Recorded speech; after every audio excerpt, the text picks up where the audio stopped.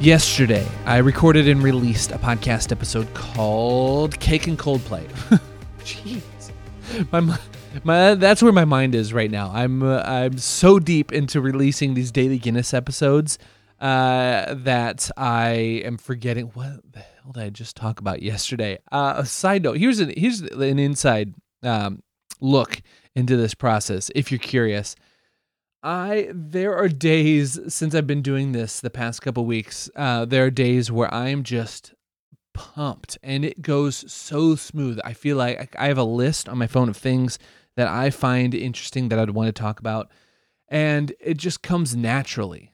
I'm excited to sit down, hit record, and share some of these thoughts with you, or sit down and record a conversation with somebody else. But there are days when I wake up in just pure questioning everything. What the hell have I gotten myself into? What am I going to talk about today? I talk myself off the ledge, hit record.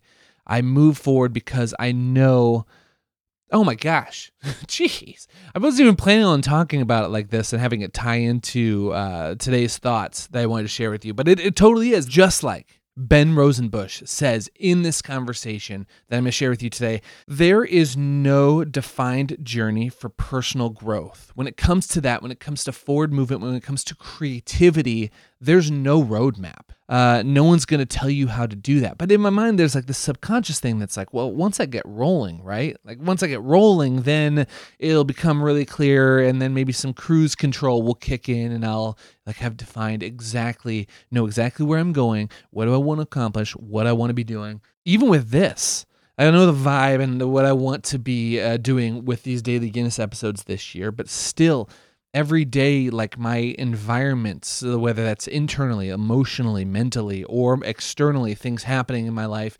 it's always changing. It's always shifting. And what it's looking like from day to day changes. And there's no freaking roadmap for that. All I can do is remind myself that this is not a glitch in the matrix. This is how it works. This is part of the journey. And speaking of that, yesterday, part of that episode, I had a listener write into the podcast.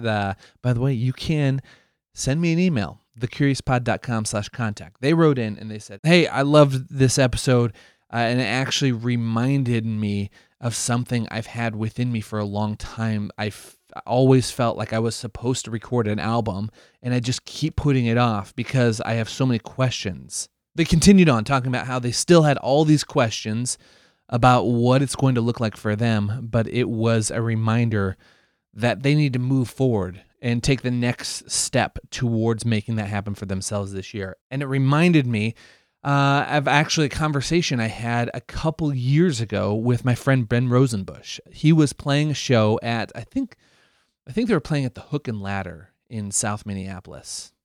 I reached out to him and I said, hey, is there any way you'd be willing to just sit down with me before your show and just have a quick conversation about your songwriting experience, what that process has looked like for you, less technical side, but more emotional side. What has that journey of collaboration and songwriting look like for you in your creative journey?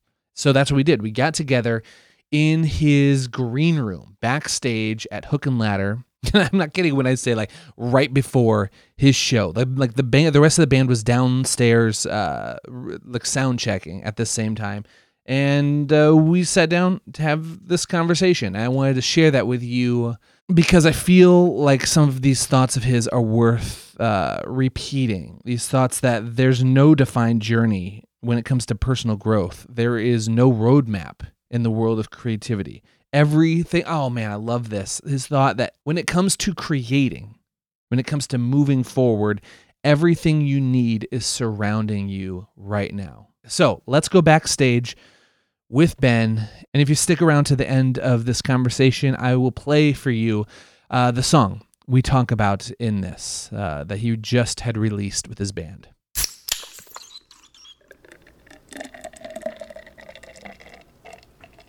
We get really heady about talking about releasing an album or something, music in general, but I'm trying to think about, okay, if I had never recorded, if you had never done a song before or something like that, listening to a podcast episode, it could be really cool to hear. The question I feel like I would have is, what does it feel like to record an album? Yeah, what a great question. So I'm wondering, what does it feel like to record this album? So maybe start here with this question. At the very beginning of this, I just unload the deepest question on you. No, it's like great. 10 minutes. But okay, so what came first, the chicken or the egg? Did the idea to record an album, like I've got to do my next album, that pop in your mind? Or did you have all these songs and say, I've got all these songs, I should record it? For me, I do well when I kick out a goal. And, of course, a lot of people do. So I'm not hey, let's see what happens and then organize it later. I'm kind of like, this is where I'd love to go. I'm going to take that journey. Now, that destination is always going to be a place I didn't expect. That's what's cool about it, right? So when you're talking about what are the emotions in doing a record, it's like every one under the sun. Because it's crazy anxiety producing at times because you don't know what it's going to be, but then also just electrically joyful, because my favorite thing about music is that it's kind of a living metaphor in that when you're playing together in the studio and you got several people, especially during that bed tracking session, which for those listeners, like a bed tracking session is when you kick off like the first layer of the record. You got drums, bass in there, electric maybe, just kind of some basic your core of your sound. Each person's sound mingles like in that space and becomes something new. It's like, it's color theory. Your color, my color mixes together and it's a new color. Yeah, you know yeah. What I'm saying? Totally. And so no matter what you bring in. So we're hanging out in the sound waves and we become something different because each person has something to offer. So that's what I love about music. It's a collaborative art form. It's something where it becomes new every new person you add in. And that's a brilliant, awesome thing to celebrate, but you also got to let go of it. So it's kind of like this thing where you have to, so the emotions are like, if I really try to hold this song close, it's never going to become what it wants to become. But if I hold it open, it's going to like take off and surprise me and become something way cooler than I thought it, especially when you get the right people. So, chicken egg, I don't know, man. I want to do like 3 records with the Brighton, and this is number 3.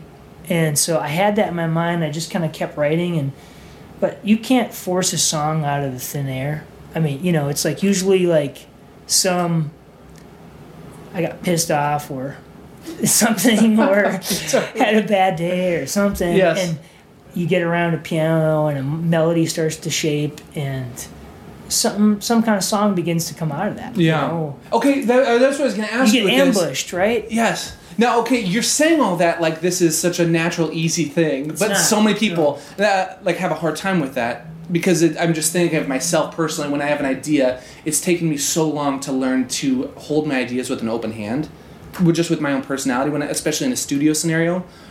So is the collaboration side that you're saying, is that a natural thing for you, or is that something you had to learn? I mean, it is, for me, both. I've learned to love it. Yeah. And I think, to get a little bit self-revealing, I think in my own journey, the more I kind of have an inner peace inside and try less to have what's external define me or what's external hold my identity, but rather find through grace and time and acceptance and vulnerability and all that to find, I am who I am, and I get to celebrate that as being a creation who creates. I don't need what's outside me to define me.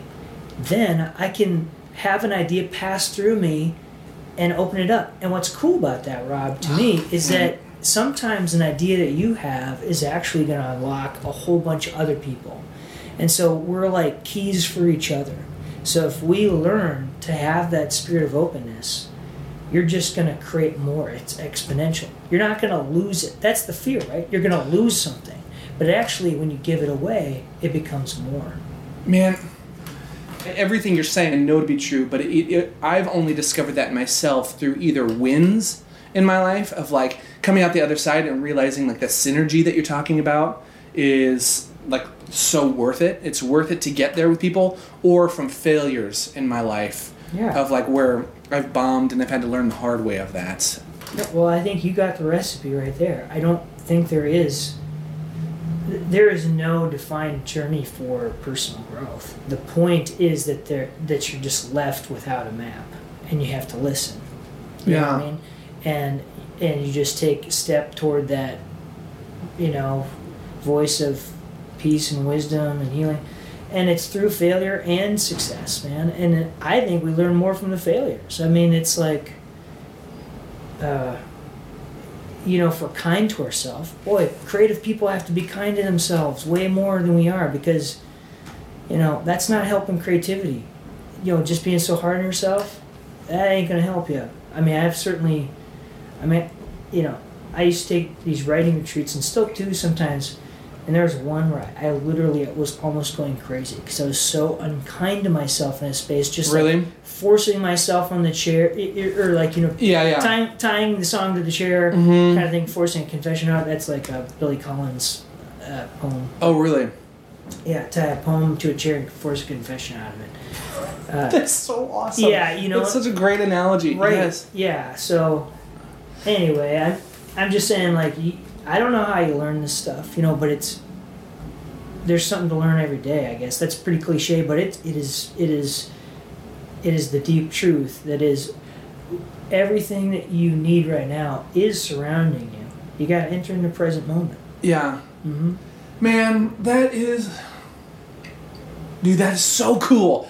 You're saying all this, and if I'm going to be honest, the only thing that's going through my head right now is, why the hell do I only have 10 minutes sitting down with Ben? Okay, I want to be respectful because you've got the band downstairs sound checking. At 5:30. Let's end with this. Of this, how many songs is this album? I think 11 songs. Okay. Yeah, 11 tunes. Let's end with this question then.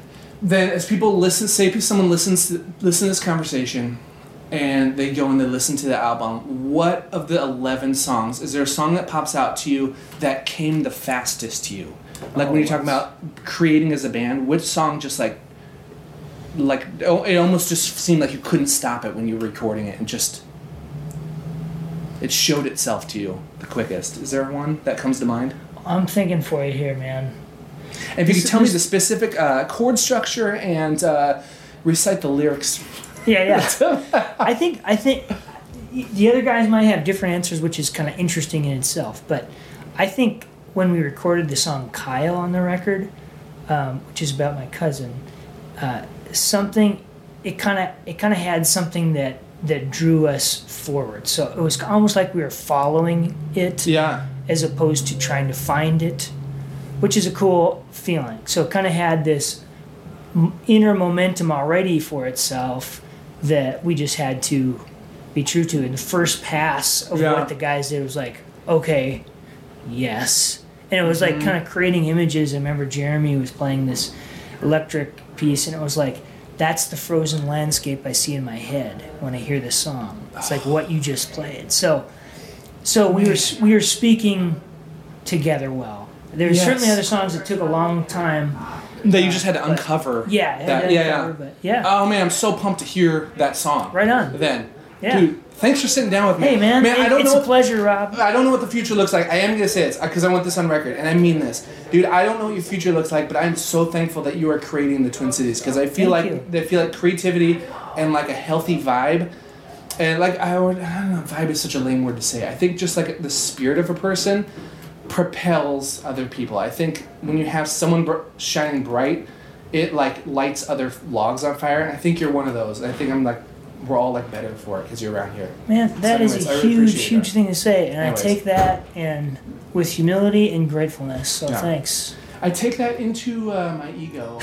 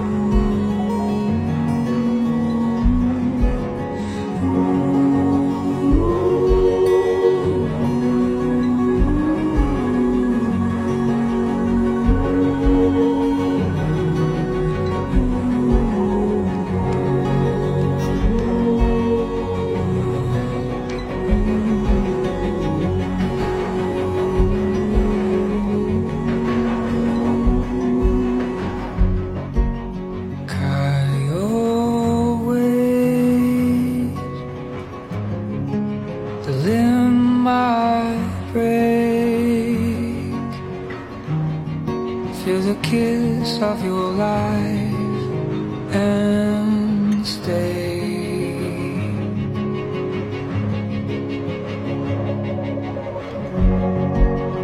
Forest leaves, silent freeze. After blast shook your bones and took its leave.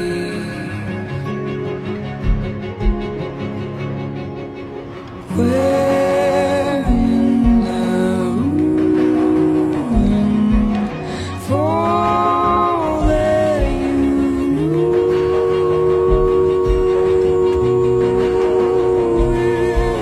inside lies the ground from which you rise again. All rise again and again.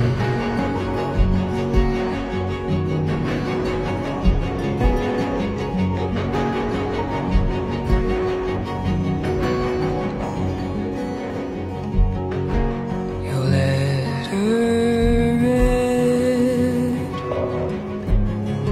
with no more said. Tears run to the mouth as daily bread.